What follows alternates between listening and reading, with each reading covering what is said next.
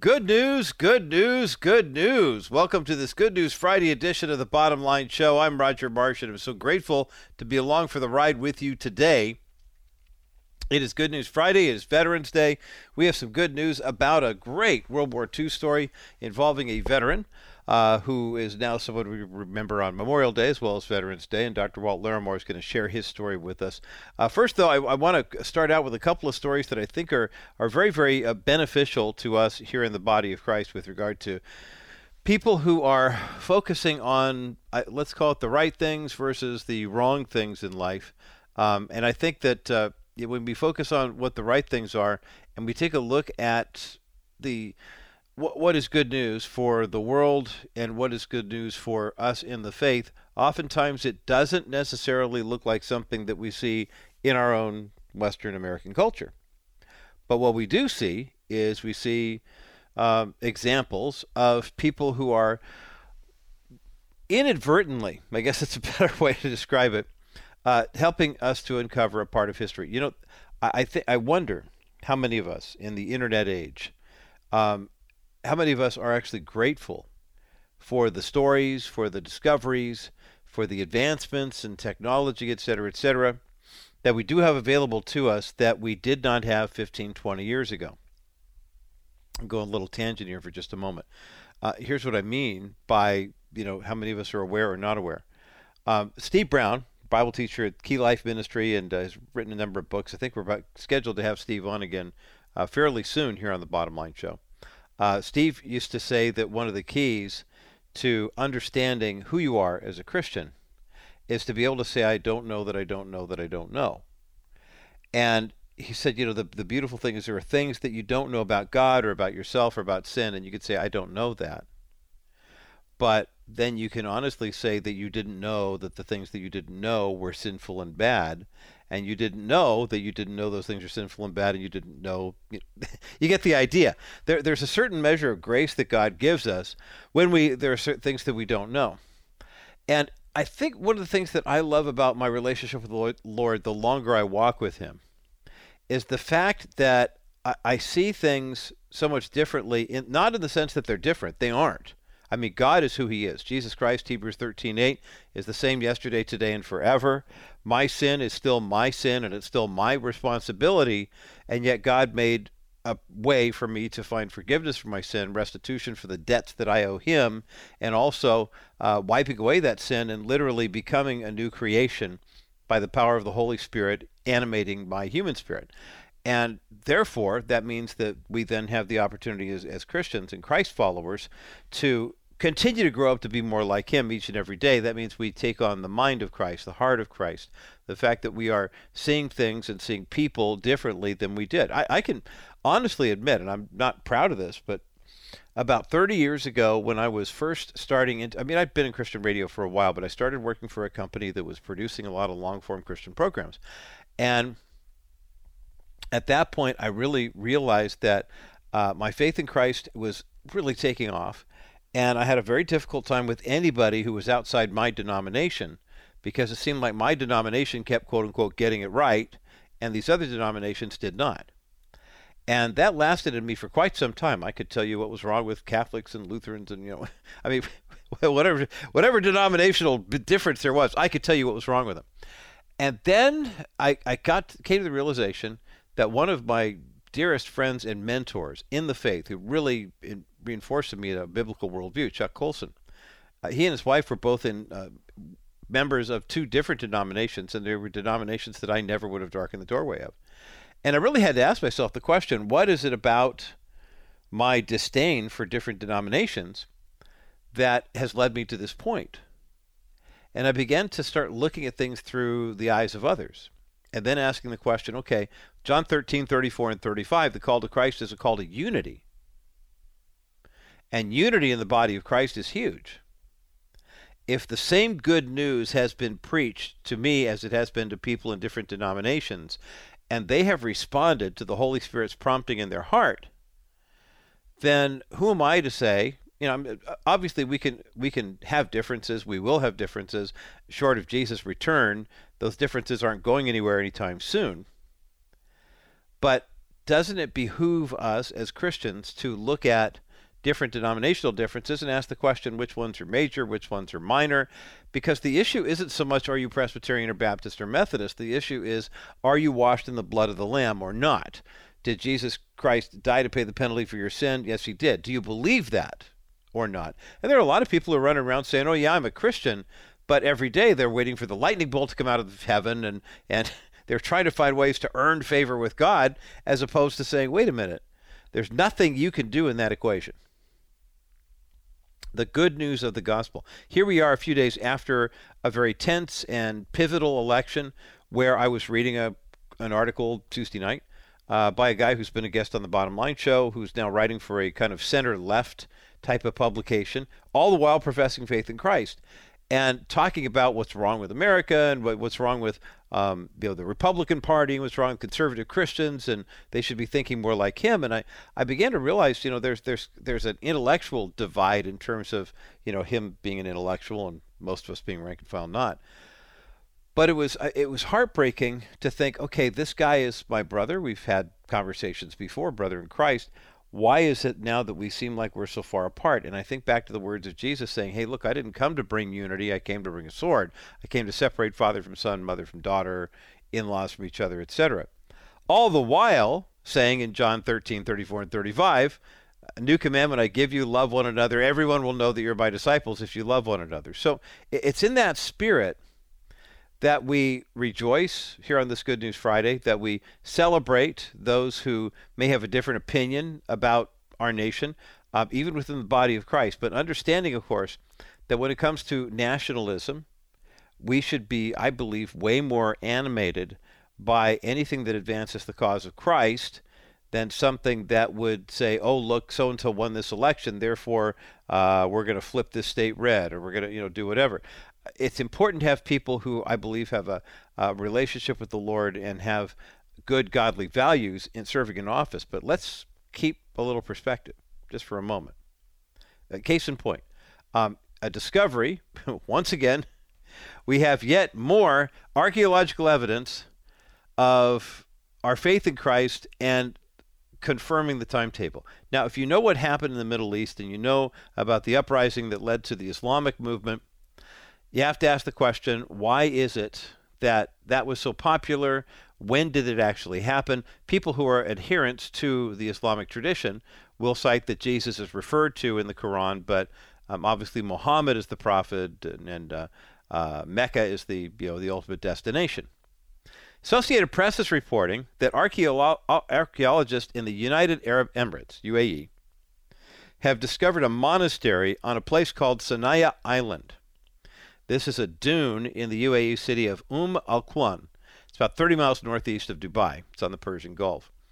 It's the second monastery discovered in the Emirates, and they estimate that it could be maybe 1,400 years old. Now, why is that significant, you might wonder? Well, for all the times that the Israeli Antiquities Division and Ministry has been authorizing those type of digs in Israel, here's one just outside of Dubai, and the UAE's Culture Ministry is sponsoring this dig. It is ongoing, and it is near the vicinity of buildings that belong to a village that has a very important significance as it pertains to the discovering of Islam. Carbon dating samples of this recently discovered monastery's foundation, they date it somewhere between 534 and 656 AD. Now, why is that important? Well, the monastery has a floor plan that suggests that Christians worshipped in a single aisle church. There's a second building near the structure containing 4 rooms. That might have been like a parsonage or something like that. That's what we would call it. Other rooms inside the monastery have about baptismal and an oven for baking communion bread, or maybe they were doing communion wafers. There's another section of the building, actually a nave, that likely is where the altar and the place for communion wine was stored. In the early 1990s, archaeologists discovered the first Christian monastery in the UAE, and that's on Serbani Yas Island. That structure dates back to the same period as this new monastery, which is, like I said, between 534 and 656 AD. Now, those timings are very, very important because as Timothy Power, who's an associate professor of archaeology at the UAE University, who was the one who investigated the other monastery, he described the present UAE as, quote, a melting pot of nations. Quoting him here in an interview with the Associated Press, the fact that something similar happened here 1,000 years ago is really remarkable, and it's a story that deserves to be told. By the way, in case you were wondering, the population of the UAE is about 12% Christian. But according to a State Department report from 2021, the Constitution of the United Arab Emirates declares that Islam is the country's official religion. Now, it's interesting because as a theocracy, as it were, non-Muslim religious communities can have representatives. There's a high degree of societal tolerance for minority religions and beliefs. But if you are born in the United Arab Emirates, you're Muslim. Even though 12 out of every 100 people who live there are officially Christian. Now, here's what's interesting, though. I mean, the examination of this and other historical Christian sites throughout the Middle East has given some insight into some of the military conquests depicted by the Bible. But what makes this discovery so important is in terms of the timetable, because there are those in the Islamic tradition who look at the references to Jesus, the fact that they believe that Muhammad kind of supersedes any Christ-like character, if you will, in world history. But remember, Muhammad was born in 570 A.D. and allegedly died somewhere around 632 A.D. He conquered Mecca, which is now known as Saudi Arabia. But this monastery that was discovered recently looks like by carbon dating it was in operation sometime between 534 AD and 656 AD.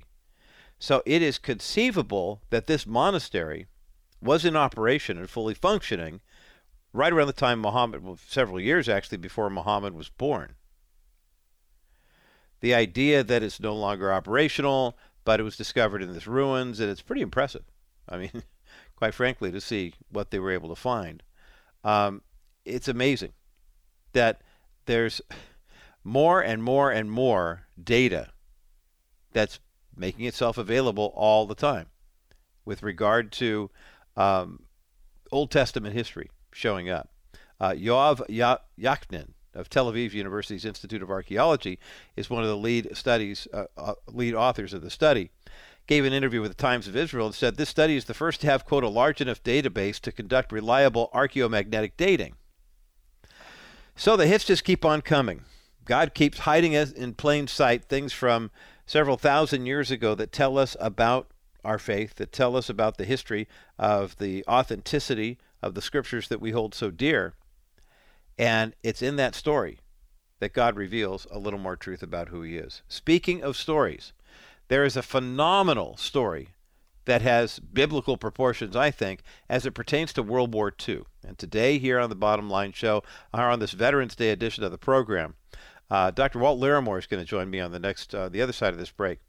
He has written a story about his father that's a wonderful memoir about his dad's time in World War II, but it sheds light on a battle that a lot of us here in the States really don't know anything about. The book is called At First Light, a true World War II story of a hero, his bravery, and an amazing horse. We have a link for the book up at thebottomlineshow.com. Dr. Walt Larimore joins me to talk about that coming up next as The Bottom Line continues. Don't overpay on interest and fees by going with the wrong lender. Newport Bay Mortgage won't charge you points on your reverse mortgage wherever it is possible for them to do so. You will have peace of mind with the possibility of having additional cash to draw from to pay for unexpected expenses. Owner Cliff and his team do what they can to maximize the amount of cash available to you while minimizing the cost of closing. The result of having another stream of income relieves stress that you didn't even know was there. You'll save thousands by working with Newport Bay Mortgage because they avoid charging you points, and they will never tack on unnecessary fees. When considering ways to relieve financial stress in, before, or for retirement, you need Newport Bay Mortgage. Visit kbrightradio.com/reverse. Contact Cliff today. Call 714-741-8080, 714-741-8080. NMLS 332559. Newport Bay Mortgage is an equal opportunity housing lender. Well, today here on The Bottom Line, a special Veterans Day edition of the program and a great conversation for anyone who's ever served. I remember just a couple days ago being I was at a supermarket and someone had a video on their phone. They were watching Saving Private Ryan. And I remember hearing Tom Hanks's voice and saying, boy, there's just some certain stories that are just kind of, you get enmeshed in the story and then you begin to look at what's happening. And it's almost like you were really there. Well, I come across a book that goes even further than that because it's got some firsthand experience of a man who was a World War II hero and a story that's taken about 70, nearly 80 years to actually be told. Dr. Walt Larimore is my guest today here on The Bottom Line. Walt is a well-known MD. We've had him on The Bottom Line show many times before talking about medical issues, but he is also the son of a World War II hero, and he's been able to take his dad's story and bring it to light in a brand new book called At First Light, a true World War II story of a hero, his bravery, and an amazing horse. We have a link for the book up at thebottomlineshow.com. Dr. Walt Larimore, welcome back to The Bottom Line Show. Roger, it's great to be with you. Thanks for the privilege, especially on Veterans Day. Well, absolutely. This is one of those stories where, I love a true story. I mean, and you are such a great storyteller and a gifted writer. I've always appreciated your work in the medical field. When I started following your social media accounts about how this book came into being, I had an even greater appreciation for the work that you have done as a writer, but also bringing this story to light. Kind of give us a 60-second, maybe 90-second overview, not only of the book, but how difficult it's been to get this book and this story actually told. Well, it's difficult because so many of our war heroes who came back from World War II basically just walled that off. They came back to live their lives and the freedom that they had secured for all of us, but they really didn't like talking about the war. And my dad was one of them. My brothers and I knew he was a hero. His small office at home had pictures of generals, including General Eisenhower, all of whom had signed autographs to him as being a great soldier. Wow. A war hero. And then a box full of medals. We didn't know what they all were, but it turns out it was every medal of honor that the Army gives, with the exception of the Medal of Honor. But he never talked about it, Roger, until his 45th wedding anniversary. All of us boys were seated with him, and I guess he just got nostalgic. We knew he had lost his leg in the war, but he never talked about it. And so I just took a gamble. I just said, well, Dad, how did you really lose that leg? And he thought for a minute. He was quiet, and I thought he wasn't going to say anything. And then, Roger, the stories started coming out. That was in 1994. And for the next 9 years, he told us more and more stories. Quite frankly, they were unbelievable. I mean, it's just, we thought they were stories. He described friendship with President Truman. He described interactions with Winston Churchill. He described being serving with General Eisenhower and then playing bridge with him. He described an operation to save the Lipizan stallions, a secret mission. He described going on the back of a tank to rescue his men that were trapped.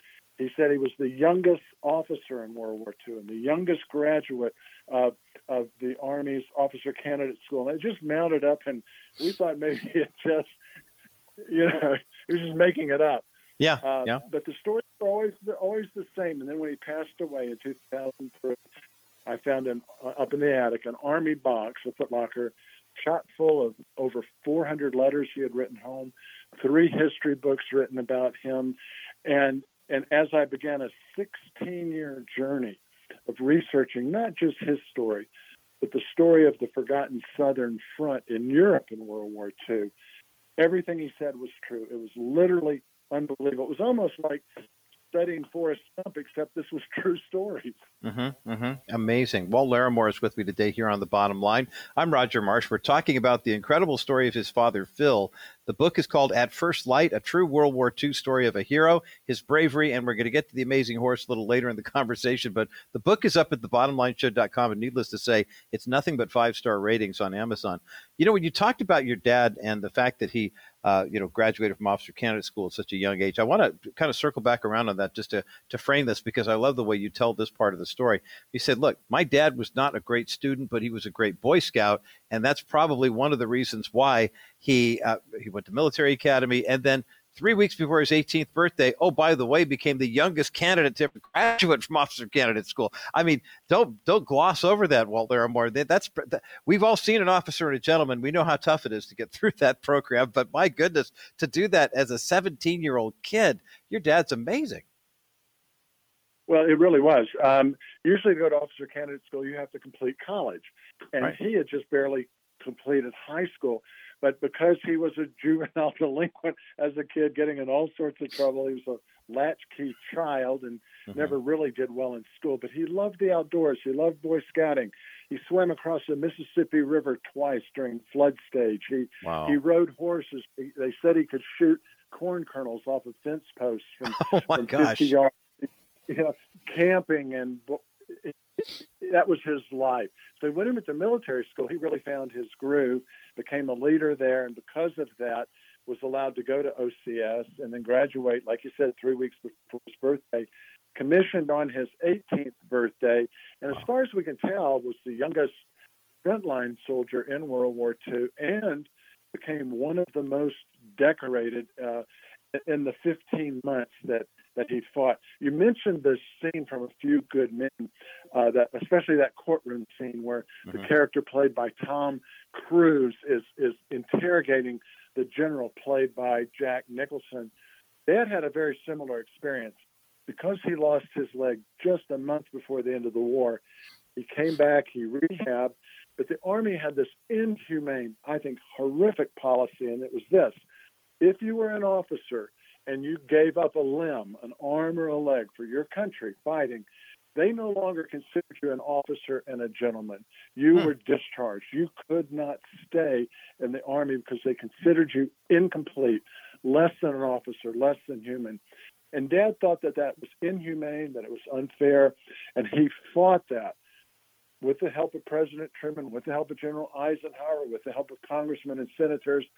And he battled all the way up to a final hearing at Walter Reed Hospital. And that hearing is brutal. It's just like that movie scene. And he always talked about how vicious it was and how mean the officers were, how they looked down upon amputees. But I found the transcript of that trial in the National Archive. It makes up 2 chapters of the book. It's stunning reading.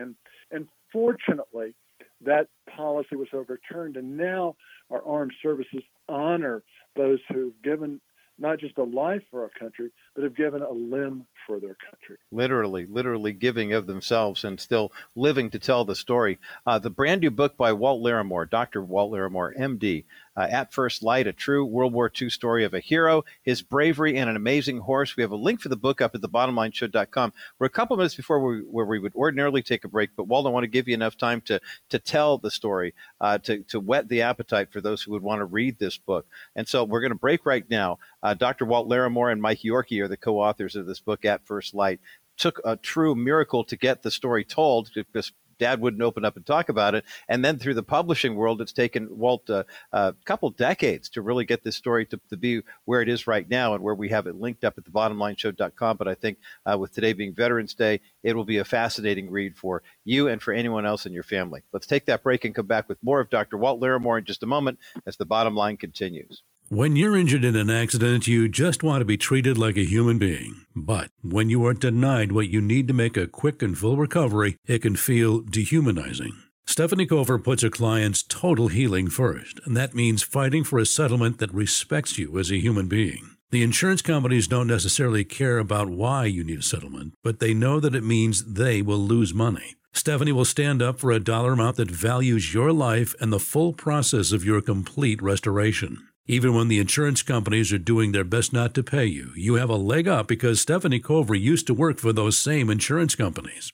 Getting you well positioned for your full physical, financial, and spiritual recovery is Stefanie's goal in working with you. Save her number now or call 877-214-4935. That's 877-214-4935. Then fill out a contact form at kbrightradio.com/CoverLaw. Stefanie Cover. She knows the other side. Welcome back to the Bottom Line Show. I'm Roger Marsh. Are you enjoying this conversation with Walt Larimore as much as I am? My goodness, the book At First Light, a true story, a true World War II story of a hero, his bravery, and an amazing horse is up at thebottomlineshow.com. Unbelievable to think about this story and the number of D-Days that did or didn't happen or that we didn't know about. But this is something I like to call missed history. It's a part of our time here on this planet where things have happened and we didn't know them. And to my point earlier about Steve Brown, the Bible teacher and theologian who talked about the things that, you didn't know. This story that Walt is telling about his dad, Phil, is one of those pieces of American history that makes us here on a Veterans Day really appreciate the sacrifices of the men and women who literally were willing to lay down their lives and in Phil's case actually lost a limb. The book At First Light is up at thebottomlineshow.com, and we do have one copy of it to give away today here on Veterans Day. I'd love to place it in your hands, and since you are listening to the first segment, which is airing in the first half hour of the program, not the whole network is connected, as a bonus to you, I'd like to give you first dibs on the phone calls. 800-227-5278. 800-227-5278. 800-227-5278 is the number to get you through to the bottom line. Again, the book you're going to be asking for, we have one copy, so we're doing a drawing. We're getting everyone's data and information, and then we'll do the drawing at the end of the hour. The book is called At First Light, a true World War II story of a hero, his bravery, and an amazing horse, by Walt Larimore and Mike Yorkey. It's about Army officer Phil Larimore, a guy who actually made it into officers candidate school without graduating from college and graduated 3 weeks before his 18th birthday, and has just a truly remarkable story to tell. And to hear Walt Larimore describe the efforts they went through to get this story told, to get Dad to actually spill the beans about what he experienced in World War II, and now this tremendous book that I think will make a great major motion picture at some point as well. We've got a link for the book up at thebottomlineshow.com. 800-227-5278. 800-227-5278. 800-227-5278 is the number to get you through to the bottom line. We'll take a quick break and continue with our Good News Friday Veterans Day edition of the Bottom Line Show. And by the way, if you're a veteran, if you're serving now or if you have served, thank you so very much for your service and your willingness to put your life on the line to defend our freedoms and defend our nation. More of this great conversation with Walt Larimore in just a moment as the Bottom Line continues. Call Dennis Wilson and his team today. Wilson Financial Services, honoring God and their clients by stewarding their money well. 800-696-9970. Just reviewed a client who put money into 3D Alternative versus leaving it in a bank. The results are in and they're fun. It's a fun report. Bank Zero, God's Kingdom, 2 churches in Africa. I often wonder why God's people don't do a better job with stewarding God's money, and I personally think one of them is that they've never been told how or why they should be doing it. Maybe they never heard it's God's money, and we're only to be the good stewards of it. But just for fun, this turned out Bank Zero, God's Kingdom, 2 churches in Africa. This isn't your money. This is God's money, and we want to show you how to be the best possible steward you can be. Wilson Financial Services, 800-696-9970. Or fill out the contact form at kbrightradio.com/Wilson Financial for simply better alternatives. Dr. Walt Larimore, my guest today here on The Bottom Line. I'm Roger Marsh. Walt is the author of many books, 40 plus, and they've all been centered on health and family and nutrition and things that he has been involved in the medical practice for many years. But his newest book is a bit of a departure. It's called At First Light, a true World War II story of a hero, his bravery, and an amazing horse, written by Walt and Mike Yorkey. We've got a link for the book up at thebottomlineshow.com, and that true World War II hero is your dad, Phil. Can you take us back to the beachhead, Anzio, February 1944. I mean, let's get into the guts of World War II and why it is that your dad's heroic story is being told in this book. Roger, I appreciate that, because it's not just his story. It's the story of the 2 million men who fought in Europe, particularly those who fought on the forgotten, not remembered Southern Front, which may have been the most critical front. Everyone knows the Northern Front. For example, Roger, I'm going to put you on this. So when I say D-Day, what do you think of? Normandy. Of course. Did I get that right? Does. Yeah, sure. No one knows the Southern guys had 5 D-Days. And the battalion that Dad was in, the 3rd Battalion of the 30th Infantry Regiment, had 7 D-Days. Good Lord. Walt, I mean, I have to stop you right here for just a second. Everyone knows D-Day, right? I mean, that's the biggest, that's the baddest, that's the worst. And to say that your dad endured 5 of those, and we're just now hearing about that, and there were 7 others in other places. Why do those stories not get, are we that lazy as Americans? I mean, I hate to say that, but I mean, that this is the story. We've all memorized it. Let's just, nothing more to see here. Well, if we talk about the Southern Front, about the only thing many Americans know about is the Kasserine Pass in North Africa, because that was in the Patton movie. And that's the bottom line. General Patton, General Bradley, and General Montgomery were publicity hounds. They wanted everything they did and everything they said recorded by a press that they kept surrounding them. The generals in the Southern Front didn't care about the press. They cared about the war. They cared about fascism, and they cared about defeating Hitler, not playing up to the press. I'll give you an example of why they're forgotten. So a lot of people think the first city liberated in Europe was Paris in August of 44. No, it was Rome in June of 1944. So the guys on the Southern Front made a mistake. They liberated Rome on June 4th and 5th. Well, guess what happened June 6th? Normandy. Yep. And so Eric Severide, a famous CBS reporter, and all of the reporters that were making the story, they could transmit their stories 1 hour a day, and they were getting ready to transmit their stories about Rome being liberated. And guess what happened? A BBC reporter came in and said, guys, throw your stories away. Normandy has started. And so these guys were forgotten.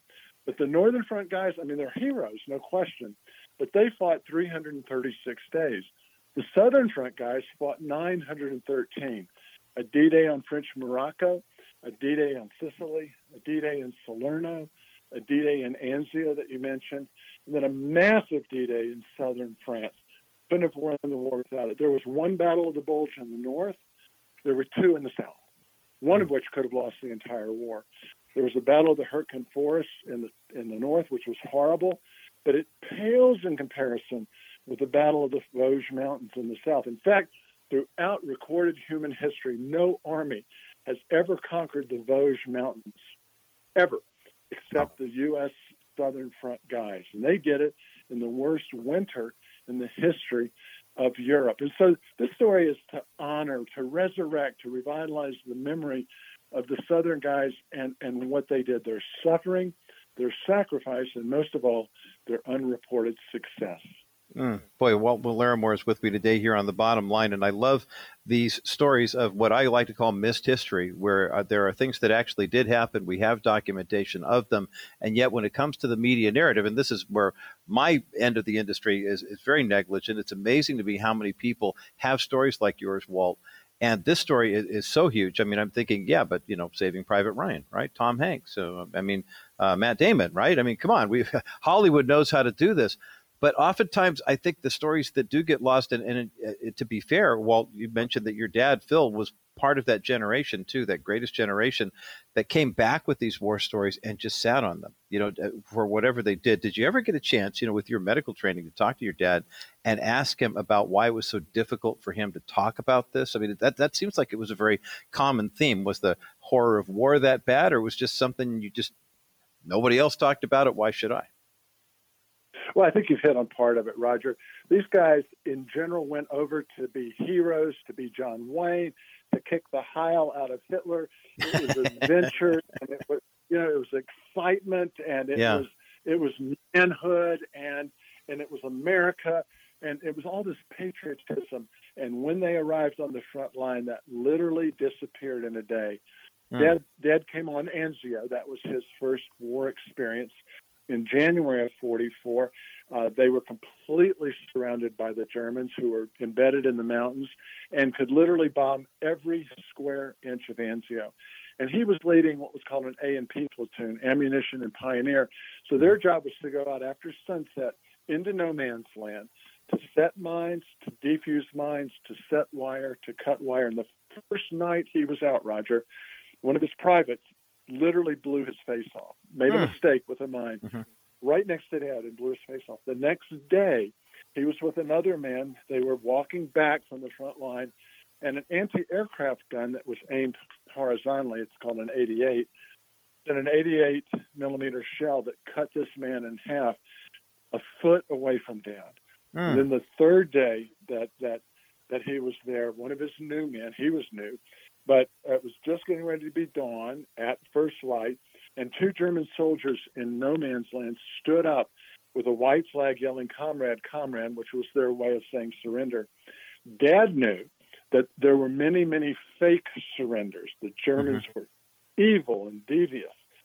And as soon as the two guys stood up and said, "Comrade, comrade," one of his men stood up to go get them.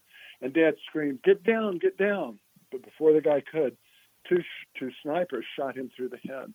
And so immediately exposed to the frontline horror, the smells, the blood, the terrible, terrible battles. Every day they would get up thinking, "I literally may not make it home." He called it that one lead pill that would finish everything.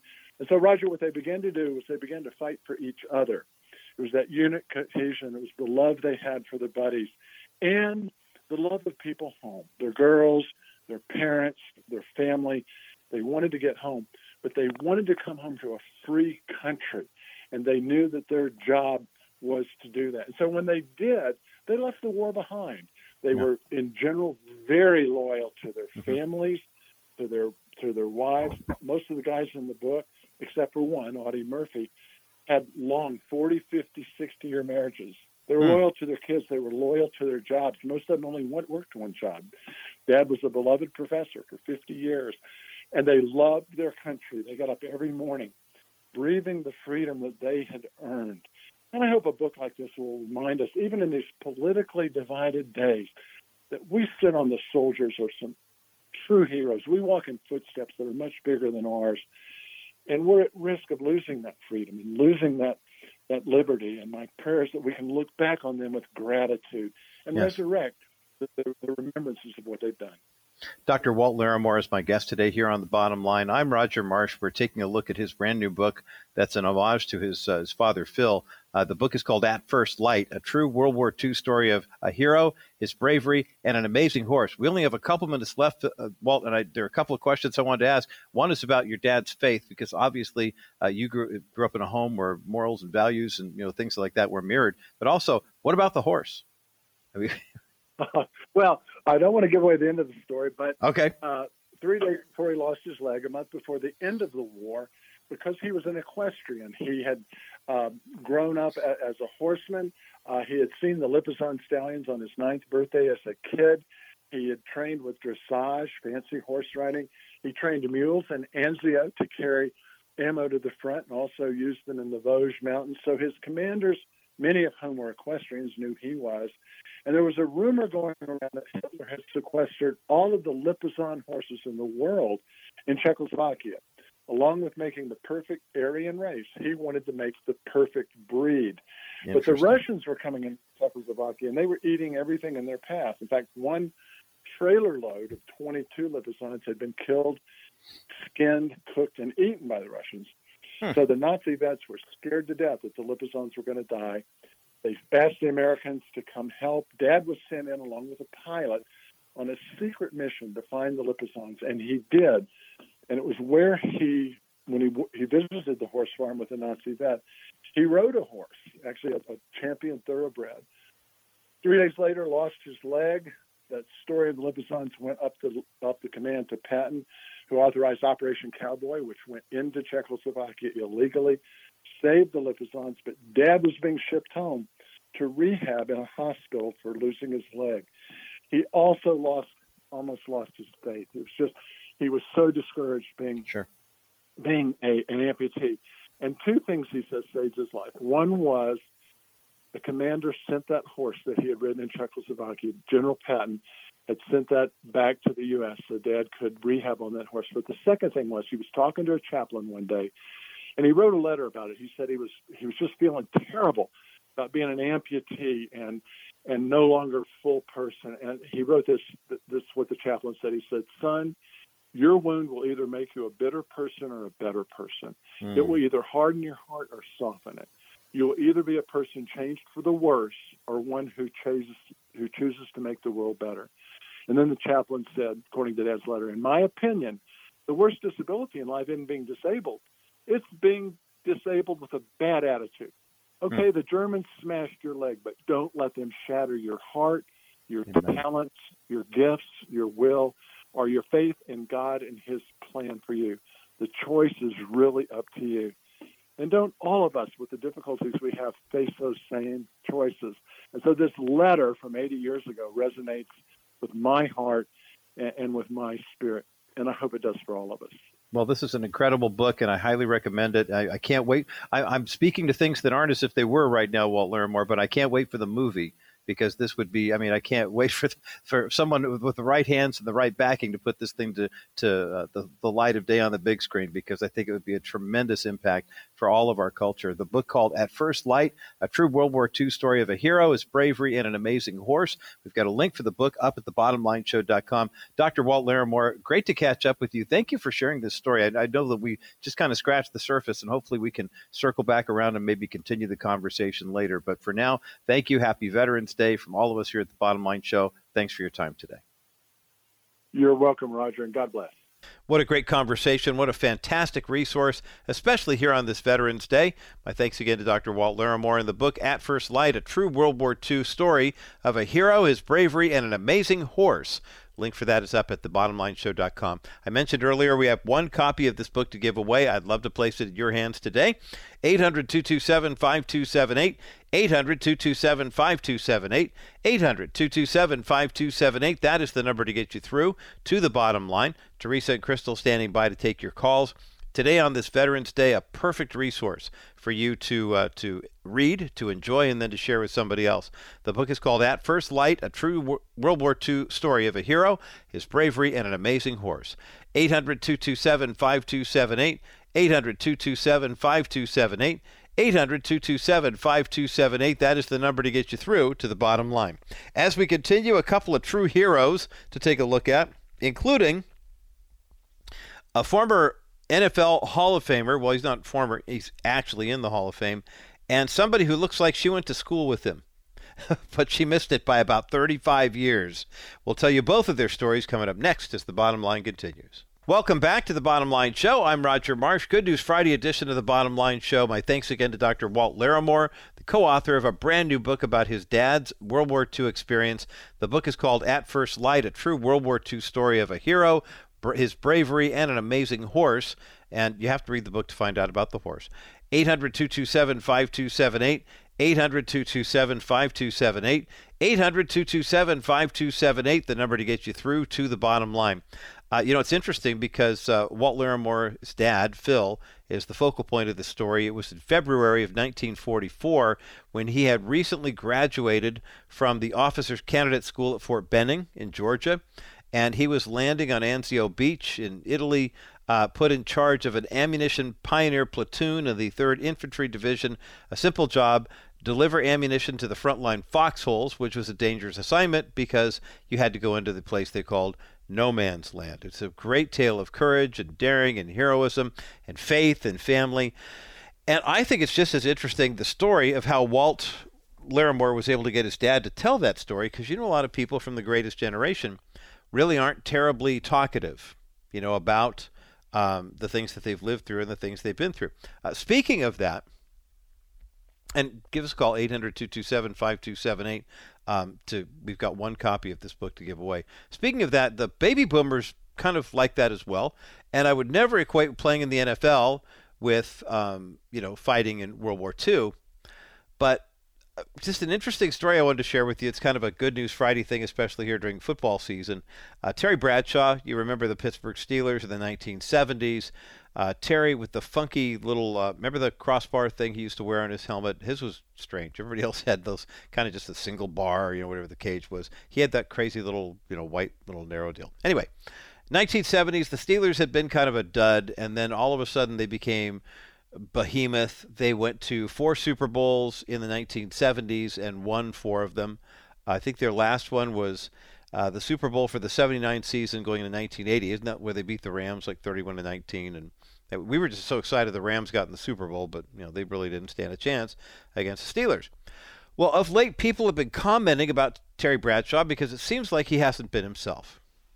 Not too long ago, he is a regular on Fox NFL Sundays, one of the commentators, and it looked like he was having a hard time getting through the broadcast.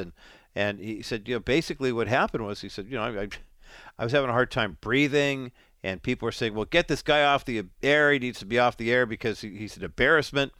And he said, my response was, I'm an embarrassment? I've got cancer. And true story, Terry Bradshaw was diagnosed in the fall, November of 2021, was diagnosed with bladder cancer. And when he was first diagnosed, he said it was kind of like a punch to the gut, but he didn't tell his family. He just went and started getting treatment. Well, a couple months later, now we're in March or so of 2022, and he said he noticed a little pain in his neck and his shoulder, went to the doctor, and they discovered a lump on the left side of his neck, and it turned out to be a tumor. More cancer. More surgery. So finally he opened up to his wife, Tammy, and said, honey, this is what I'm going through. And they have gotten through it. But as, 2 cancer battles in less than 12 months, and he's in his 70s, and he's just kind of wiped out. He said, I didn't talk about it because, quite frankly, I didn't want any pity. He recently went on the Today Show, first of the month, and said, a lot of celebrities, when something like this happens, all of a sudden, they're putting pictures up on social media. They're trying to get people to kind of, quote unquote, feel sorry for them. They get a little thirsty, I think they say in the industry, where if someone is trying really hard to get someone to like their social media posts, they'll call them thirst traps. But he said, I didn't want to be one of those people where people said, oh, poor Terry, bless his heart, his poor wife, the guy died of cancer and whatever. Well, Terry Bradshaw is still here. He said, I didn't want that all to happen, so it took me a long time before I even told my family. So the interviewer on the Today Show asked him, well, did you not tell him because you were scared? And he said, well, first and foremost, I wasn't scared because I don't think cancer cares where it lands. So it wasn't like they said, ooh, let's go get Terry Bradshaw because cancer doesn't have any favoritism. But then once he got the diagnosis, here's what he said that really stuck with me. He said, as a man of faith, as a Christian, my attitude was, well, if I go, I'm okay. And if I stay, I'm okay. Okay. I mean, it's refreshing. What a wonderful attitude to have. And it was so nice to hear Terry Bradshaw sharing that attitude with people and, letting them know that as a Christian, if I live as unto the Lord. If I die as unto the Lord. Wonder how much more effective our witnessing could be if we brought more of that attitude to the table. Good on you to Terry Bradshaw for being open enough to share about his cancer journey and the attitude that keeps him going. Now, I mentioned before the break that Terry Bradshaw and our next featured profile have a little something in common, like they might have gone to school together, but Adele Julie Thompson does not fit that category at all. She just had a landmark birthday, and with that birthday and her faith in the Lord, she's making headlines. What did she say on that 107th birthday celebration of hers that got tongues wagging? We'll talk about that coming up next as the bottom line continues.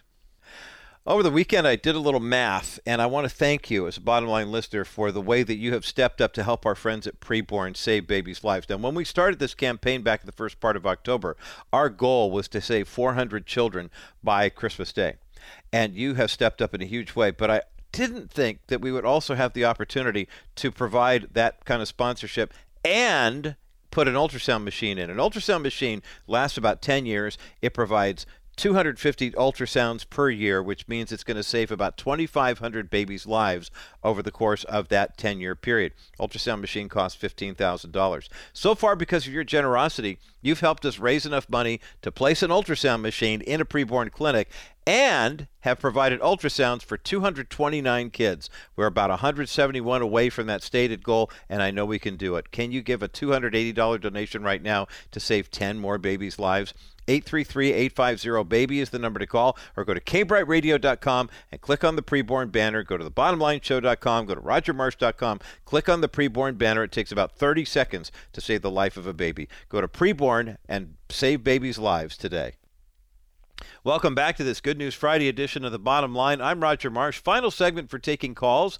for the great book by Walt Larimore about his father, Phil, called At First Light, a true World War II story of a hero, his bravery, and an amazing horse.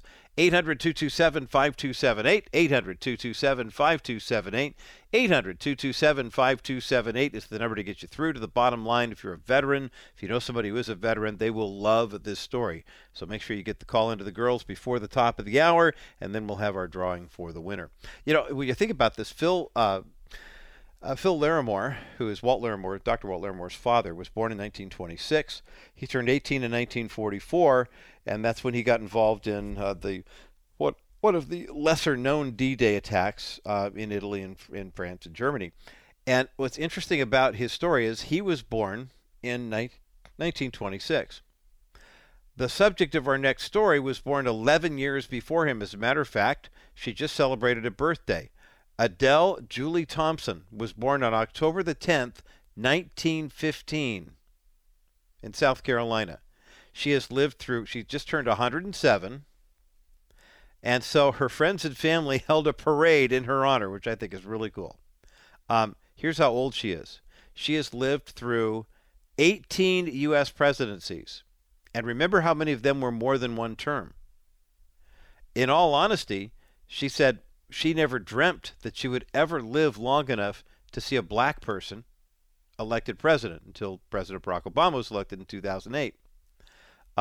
She was raised in the town of Santee, which I find very interesting because our bottom line show listeners on AM 1240 K-Bright know the Santee in California, but this is Santee in South Carolina. She was recently interviewed by television station WLTX there and was asked, you know, what's the secret here? She said, well, I had no big dream of being 107, but the Lord spared me, and I try to do the right thing, and I guess you do so, and then people don't talk about you all that much. She said, yeah, Santee now is a city. In the past, I mean, it's way past a city. It's a big deal. She attended school in Ellery. She served as a substitute teacher in the 1930s. She married Eddie Thompson in 1940. And then she worked for years on a farm with her 4 brothers. She picked cotton and did domestic work. She said, you know what? I could pick 260 pounds of cotton every day. And then she said, I'm never going to do it ever again. Thompson and her husband raised 3 children. She has 6 grandchildren, 14 great-grandchildren, and 3 great-great-grandchildren. But you know what's beautiful about this is she said, I thank the Lord for having me to do the right thing and to continue to do the right thing until I go. And she credited her obedience to the Word of God for her longevity, reading the Bible every day. She was born in Santee, raised in Santee, South Carolina, and will end her days in Santee, South Carolina. But she says, as long as I spend the time in the Word each day and I spend time in prayer each day, God has blessed me with a long and beautifully productive life. Well, Adele Thompson, thank you. Thank you for living such a wonderful, remarkable life and still going strong at 107 years young. We'll put an article about her up at thebottomlineshow.com as well. And for those final calls on this first hour of our Veterans Day Good News Friday program, Walt Larimore's book about his father, Phil Larimore, who only would have been 96 this year, by the way, had he lived. At First Light, a true story of World War II story of a hero, his bravery, and an amazing horse is up at thebottomlineshow.com. 800-227-5278, 800-227-5278, 800-227-5278 is the number to get you through to the bottom line. For our KCBC audience, enjoy the rest of your day. We've got Rabbi Schneider and Discovering the Jewish Jesus coming up for you. For those who remain on the network, we've got another fabulous Good News Friday story to share. This one involving not family or parents that have lived 107 years, but how about parents that have raised 107 kids? Did that pique your interest? 107 children. Coming up another week, it's going to be International World Adoption Day. And with foster care and adoption on the minds of so many, our next Good News Friday story on the other side of this break will truly be an encouragement to you and to those with whom you enjoy not only raising kids or grandchildren or great-grandchildren or great-great-grandchildren like Adele Thompson. But also, if you enjoy football, too. A great good news story on the other side of this break. Coming up next as the bottom line continues. Good news, good news, good news. Welcome to this Good News Friday edition of the Bottom Line Show. I'm Roger Marsh. We don't always have a theme. I mean, it's Veterans Day, and thanks to everyone who has served in our military or is serving in our military right now. I appreciate your service. We all do. And I know that it takes a toll on a family. It takes a toll on the people who actually do the serving. And if you need help and resources, please get them. Check it out. And if your church is doing something, please let us know to help veterans and their families. And we would really appreciate hearing from you in ways that we can be of benefit there. You know, when the body of Christ is at its best, the body of Christ is living out the gospel call and living it out in such a way that the world takes notice. You know, we've been talking about our friends at Preborn and how the preborn world has been hugely benefited by us here at the Bottom Line Show. Dizzy Dean once said, bragging ain't bragging if you got the facts to back it up. And I can honestly say that the campaign here that we have going on with Preborn has been nothing short of spectacular over the past, the first 5 weeks it's been in operation. And thanks to everyone who has participated thus far. And I encourage you to continue to participate. You can go online to thebottomlineshow.com, rogermarsh.com. You'll find the preborn banner right there, and you can click. And on the rogermarsh.com, you have to scroll down a little bit. There is a tiny little, comes up perfectly on your phone. If you're looking on your phone, you go to rogermarsh.com. You'll find the preborn banners right there. Just boom, boom, chakalaka-laka, and there it goes. But if you call 833-850-2229, you can make a donation. $28 will provide one ultrasound appointment for a woman who is in need of an ultrasound.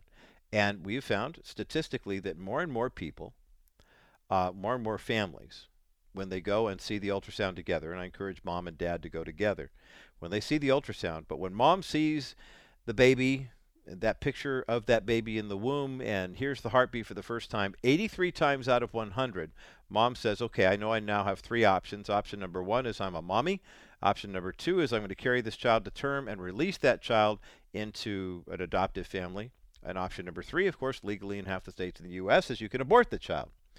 But here's the thing that I love about what Preborn does. They're not preachy, and yet they're hugely evangelistic. I mean, so far this year, something like 7,000 women have come to faith in Christ because of the witness of Preborn. Not someone with rosary beads or a big, heavy Bible hitting them over the head, but just living out their faith. And you think of the influence you living out your faith actually has on people. Your $28 donation provides one ultrasound. $2,800 does it for 100 kids. And a $15,000 donation will provide an ultrasound machine that can provide up to 250 ultrasounds a day for years and years and years. I saw a nonprofit organization, a leading one, faith-based one, the other day, doing some fundraising and saying, hey, we need your $60 donation to provide an ultrasound. And I went, $60? Preborn does it for $28. I can have two babies' lives saved for less than one for what they're doing. I don't know what their story is, and I won't mention them on the air, but I won't mention them by name. I just mentioned them on the air. But your $28 is very, very effectively used. And 100% of all the monies you donate to Preborn goes to the ultrasound, either to getting an ultrasound machine or providing the ultrasound and pregnancy test. 833-850-BABY is the number to call. 833-850-2229. Go to kbrightradio.com. Go to thebottomlineshow.com. Go to rogermarsh.com. There are lots of ways you'll find a banner on each one of those sites. Click the Preborn banner and make your best donation. We talk about the sanctity of human life and how important it is for us as Christians to be examples, not just to talk, but to walk to walk. Pro Football Hall of Fame coach Tony Dungy and his wife Lauren have been known for, big family. I think they raised 11 children of their own.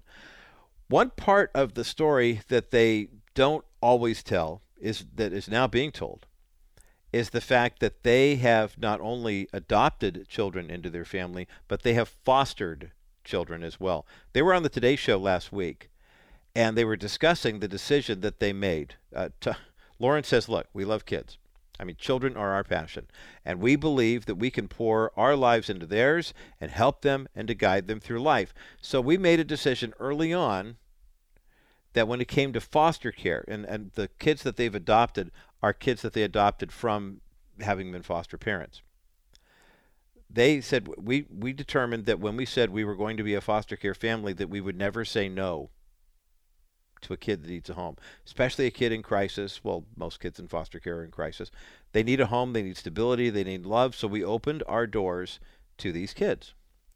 Now, Tony Dungy and his wife Lauren had, I believe they had 5 or 6 biological children, then they wound up adopting 4 or 5 others. Tony's job, very demanding between his years as an NFL football coach and then TV analyst and speaker and writer. I mean, they've got very full and complete lives. Do you know how many children the Dungys have fostered so far? 100! In addition to having, 5 or 6 biological kids and then adopting some of their other foster kids, they're the parents of 11 children, and they've fostered 100 more. Now, is it any wonder why the Dungys wrote a book about their experience called Uncommon Influence, saying yes to a purposeful life? We definitely need to get them on to talk about this. But basically, the idea is they want to encourage people to let God lead. Because faith and purpose, they say, are literally intermingled.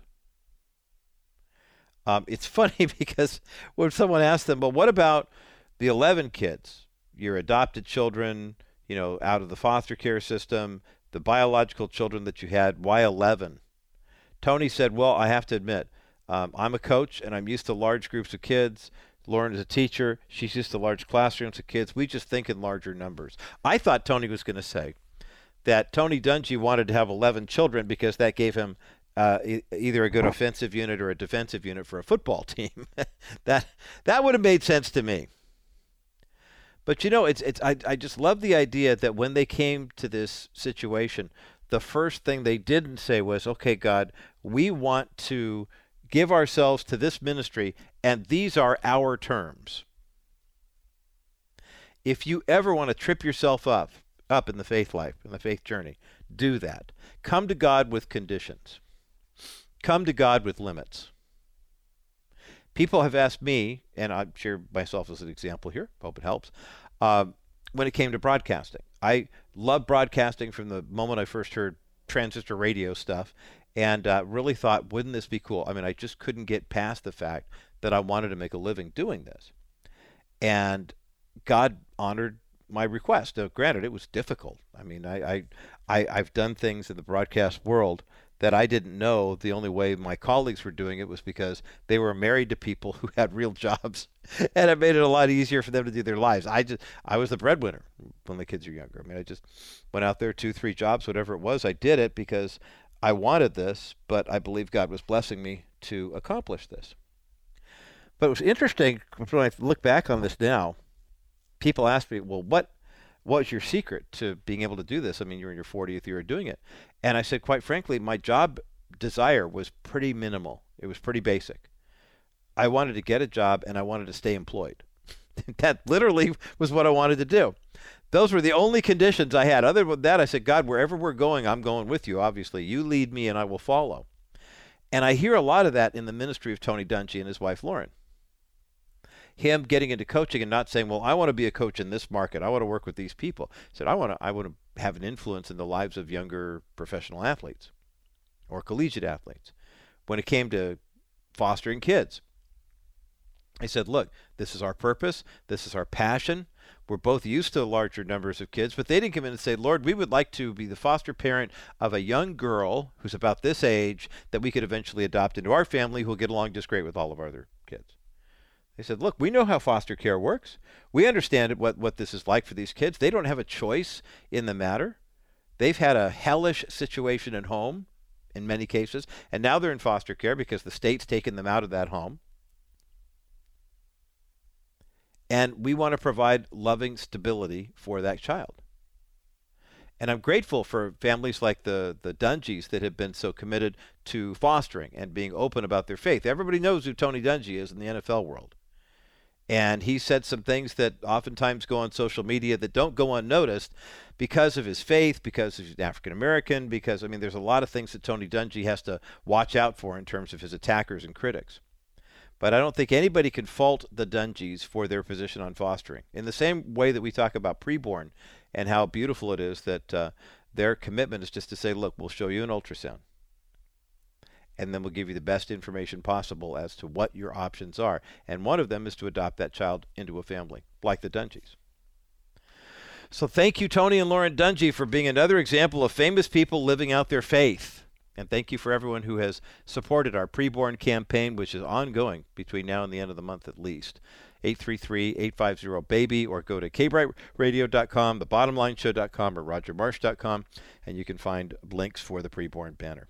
We'll take a quick break, and as we continue, more good news from our dear friend Stefanie Cover with Cover Law. She's in studio with me to talk about life, to talk about faith, and to talk about this time of the year. It's all coming up next as The Bottom Line continues. Ask about Dennis Wilson's exclusive 6% CD alternative. This unique real estate-backed investment has continued to perform exceptionally well in good times and in bad. I just reviewed a client file, and I really felt bad because in reviewing the file, I realized that if they had followed the advice they had received, if they'd have put the money in the CD alternative, as I had recommended, they would have earned enough to build a church in Africa. Instead, the money is still in the bank, earning nothing but dust.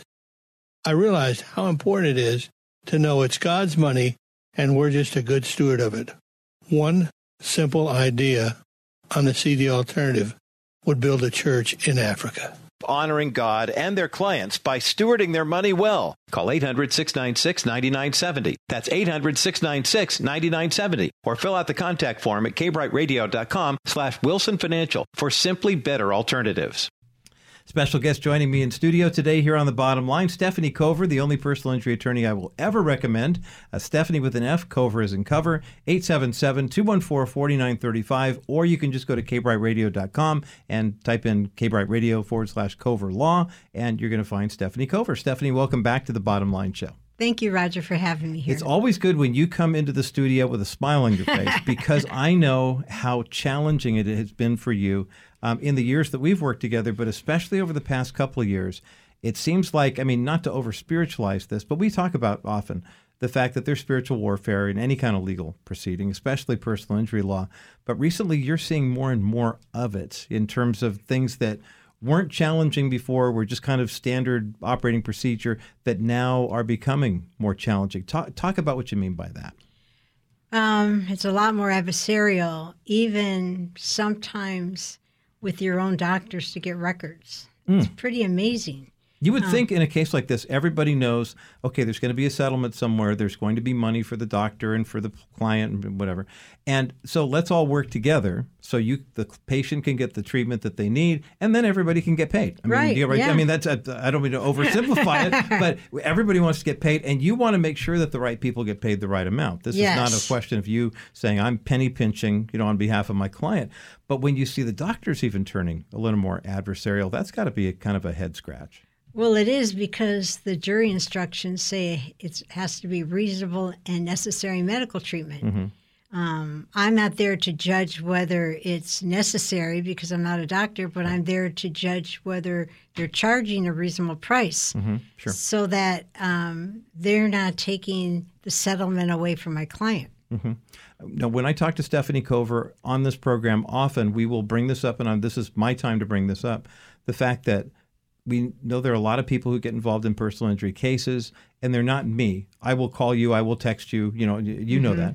Sometimes to the point where, Roger's calling again. But I have a question because I want to make sure if it's actionable or if it's not. And there are too many people who will think, well, gosh, the attorney's going to come in. It's going to be so expensive, and I can't really handle this. So I'll try to figure this out on my own. We really have reached that point, Stefanie, where I think it's fairly safe to say if you're involved in an accident and there's going to be a claim, you have to have an attorney because everybody else has one, and they're all fighting for the same money. Fair statement? Yes, and when people call me after they've started it, because they don't understand the process, they're losing a lot of rights, and which makes it harder to get the settlement. Stefanie Cover, the only personal injury attorney I'll ever recommend here on the Bottom Line Show, is with me in studio today. 877-214-4935, or go to kbrightradio.com/Cover Law. That is a real game changer for me, Stefanie, hearing that people whom we trust, I'm going to the doctor, they're going to take a look at me and get me back to wholeness and health, because that's what doctors do. I understand that medicine's a business. It's a healing art, but also they've got big bills to pay and things like that. But the idea that a doctor's office would kind of hold your medical records hostage, basically because of some technicalities in the legal system, and this is something new that even after 25 plus years of experience in this, you've never seen anything like this before. 100% correct. Unbelievable. All the more reason to call Stefanie if you have a personal injury case. The timing is so interesting because I always think, whenever I think of a Stefanie Cover case, it's kind of hurry up and wait, right? The minute you have the accident, call Stefanie. Make sure that you got that process set up. And then get ready for the fact that there are going to be times when you have to hurry, go see the doctor, talk to this, fill out this form, and other times where you wait because the process takes a while. Help us understand that kind of push, pull, give and take type of thing, because a lot of people think, wow, I got rear-ended on Friday and I get a check on Monday. It's like, no, it doesn't work like that, but it can take some time. Well, it's a bureaucracy. Yeah. It's a corporation. Yeah. So when a claim comes in from an agent or from a phone call, it goes to a claim center. From a claim center, it goes to someone in management. Someone in management then distributes it. And then that person's got work already scheduled probably for most of that week. And then they'll look at it there. And everything that they do, they have to go through layers to get authority to pay. Right. So when you do that, sometimes I've had where people, because I've done this so long, where a manager will be on vacation. Yeah. And it's, everybody's entitled to their vacation. And so when they come back, they get to it just like anybody else would, but they're also backlogged. So sometimes you just have to wait. There's just a whole variety of reasons, but a lot of it is it's a bureaucracy. And it's going through layers and layers. And sometimes some case may sit on a manager's desk for 2 or 3 or 4 weeks. You never know. So it's okay. I understand the process. And I'll talk to someone and get an understanding of what's going on, and that's all important because you have to give the same respect back. Right, and that's hard. I could only imagine there are times when you were right, you knew you were right, you were going before a judge knowing that you were right, and now the judge is also acknowledging that you were right, and you want to look at your opposite counsel and go, nah, or something like that, just because. But you realize, hey, I'm going to see this guy again. And we'll be before this judge again, and there's a certain measure. Well, it's kind of the gentleness and respect thing we see in 1 Peter 3 in terms of sharing your faith. I know your faith is very important to you. It's probably been more of a challenge as a Christian and personal injury attorney these past couple of years, has it not, Stefanie Cover? Yes, because a lot of lying and cheating, and I have to bite my tongue when there's liars. Yeah, because I'm sure you're looking at it and saying, really? Seriously? I know you're lying. The judge knows you're lying. Why are you doing this? And yet this is why you need an advocate. I keep stressing the fact that you, as a counselor, if you take the legal counselor in the most literal biblical form, you're the advocate. Well, they have to look at it this way, that they don't understand exactly what they're doing. They're trusting in a corporation that's for profit, that wants to make a profit. I have really good insurance. I'm sure they'll pay my claim, right? Well, it's usually not your insurance paying the claim. The other guys, it's the person who hit you. Exactly. Who has no understanding who you are, who doesn't care. Right. And is just out to try to save a buck. And so many times, because people don't understand, they actually make more money hiring an attorney, and it's an easier process. And part of it is when you're not feeling well, you need to focus on getting better. Right. You need to focus on helping your family. Sometimes things are harder to do at home. You may need help there, and you really don't feel like fighting. You may not have the normal temperament that you would have if you were feeling well. Sure. And so things roll over you, and that's what they like. Yeah. It's amazing. Stefanie Cover with me in studio today. You're on the bottom line. Always special when Stefanie stops by. 877-214-4935. Stefanie with an F. Cover is in cover. I can't stress this enough. You've got to have her name and number in your contacts. You must, because we're getting close to daylight savings time. We're getting into changes in the weather. We know that people are going to have tough times adjusting. Not you. I'm talking about the other people. It's like I told my kids when they were learning how to drive. I'm not worried about you. It's the 30 million other ding-dongs that are on the road. That's who I'm worried about. Yes. But the taking that type of attitude. Stefanie, we have a couple minutes left in our time together. Let's talk about this time of year and why, there are some opportunities for us as believers when we're on the road to really be good witnesses. Yes. If you get involved in a personal injury case, this is really an opportunity that our listeners have to not only get the restitution that they need, because that's what you're all about. First and foremost, that's biblical. There's nothing ungodly about saying, hey, my car was totaled, my back's messed up, I need to get some kind of compensation here. That's a very biblical concept. You wouldn't be in personal injury law if you didn't see that. Correct. But help our listeners understand you are a tremendous witness for the gospel when you are interacting with these people. I mean, you have to be. Like, I'm sure you've bitten a hole through your tongue many times, for things that you want to say. Yeah. But you let God do the speaking for you. Talk Right. about why this can be an opportunity for somebody who gets in an accident to partner with you and say, not only are we going to get restitution for my accident, but we're going to show the glory of the Lord to somebody who needs to hear it. Right. It has to do with demeanor. Mm-hmm. And it has to do with, it's not just what you say, it's what you do. Mm-hmm. Yeah. It's your fruits. Yeah, actually, and that tone, too. I mean, I remember preaching early on in my preaching career. I did a sermon where I'd used the same two words over and over again. I kept changing the tone of my voice and my body language. And I said, you have to understand the tone of voice that God is using or Jesus is using or whatever. That's a big part of the context. Yes. Because if I say, come here, and then, come here, same two words, right. but they have a totally different meaning the way they're presented. Exactly. And the fact that you take that presence, if you have to go to court, and I know you fight like crazy to not have to go to court because it's a waste of time and money sometimes to have to go through that whole theater. But sometimes you've got the other party won't respond any other way.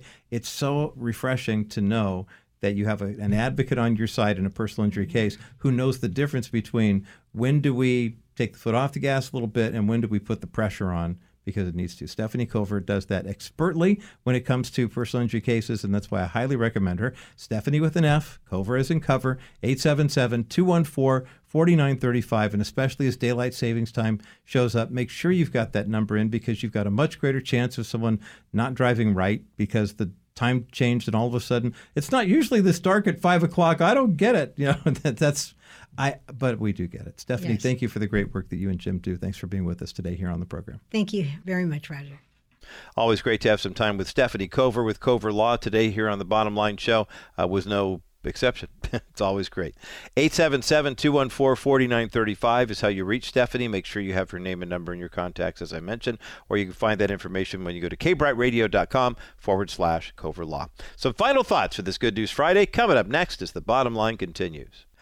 Over the weekend, I did a little math, and I want to thank you as a Bottom Line listener for the way that you have stepped up to help our friends at Preborn save babies' lives. Now, when we started this campaign back in the first part of October, our goal was to save 400 children by Christmas Day. And you have stepped up in a huge way, but I didn't think that we would also have the opportunity to provide that kind of sponsorship and put an ultrasound machine in. An ultrasound machine lasts about 10 years. It provides 250 ultrasounds per year, which means it's going to save about 2,500 babies' lives over the course of that 10-year period. Ultrasound machine costs $15,000. So far, because of your generosity, you've helped us raise enough money to place an ultrasound machine in a preborn clinic and have provided ultrasounds for 229 kids. We're about 171 away from that stated goal, and I know we can do it. Can you give a $280 donation right now to save 10 more babies' lives? 833-850-BABY is the number to call, or go to kbrightradio.com and click on the Preborn banner. Go to thebottomlineshow.com, go to rogermarsh.com, click on the Preborn banner. It takes about 30 seconds to save the life of a baby. Go to Preborn and save babies' lives today. My thanks again to Stefanie Cover, the only personal injury attorney I'll ever recommend here on the Bottom Line Show, for spending some time with us today here on the broadcast. Make sure you have her name and number in your contacts. It's Stefanie with an F, Cover as in cover, 877-214-4935, or just go to kbrightradio.com/Cover Law. You can start the process there. We hear from so many people. If you've called in the program this week or any weeks here on the Bottom Line Show, when the girls take your calls, or sometimes it's Joel or Todd, but it's usually Crystal or Teresa, here at the mothership, as it were. We have a different team for our KLTT release in Denver. But when you call in, we'll ask you some questions just because we want to know, I mean, are the people who are sponsoring the show of benefit to you? Are they helpful for you? Have you been able to use them? And we always hear from a lot of folks who say, yes, I'm so grateful for Dennis Wilson, grateful for Stefanie Cover, grateful for Cliff Peliquin, with his reverse mortgages, and of course our friends at Preborn. But the one with Stefanie, it's always encouraging to me when people do have a chance to reach out to her and connect with her.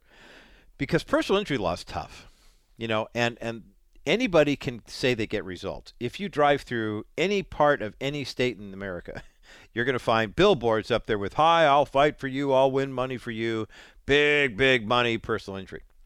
And you and I know that that's really not a biblical approach to this. The biblical approach, the one Stefanie takes, I believe is more like this. It says, look, it's a biblical concept dating back to Old Testament times that if you are injured, damaged, hurt, whatever it is, in your experience at work, at home, at church, wherever, that it is a biblical concept to seek restitution, to aid in the restoration of what was lost. In the Old Testament, they talk about, if a axe handle goes flying off and kills your ox, then you kill somebody else's ox. I mean, it literally is kind of tit for tat in that regard. To find a personal injury attorney who understands that and then also knows the law is huge. It's kind of like finding a church where you find a pastor who understands God's mercy and grace, but also knows the law well enough to know what the purpose of the law biblically is in our lives today as Christians. The law is a mirror that you hold up against your heart to see where you are sinning. It is not a cudgel that we use to beat people over the head and say, "You're going to hell unless you agree to pray the sinner's prayer with me." We use the law as a mirror for us. But the grace of God and the mercy of God says, look, your sins are forgiven. This is to show you how to turn around and get back on course now. This is not eternal condemnation. It's course correction. It's restitution. It's part of the redemption process. Any application of the law, I believe, first and foremost, begins and ends with that restorative justice, if you will. That is the good news of the gospel, and that's the bottom line.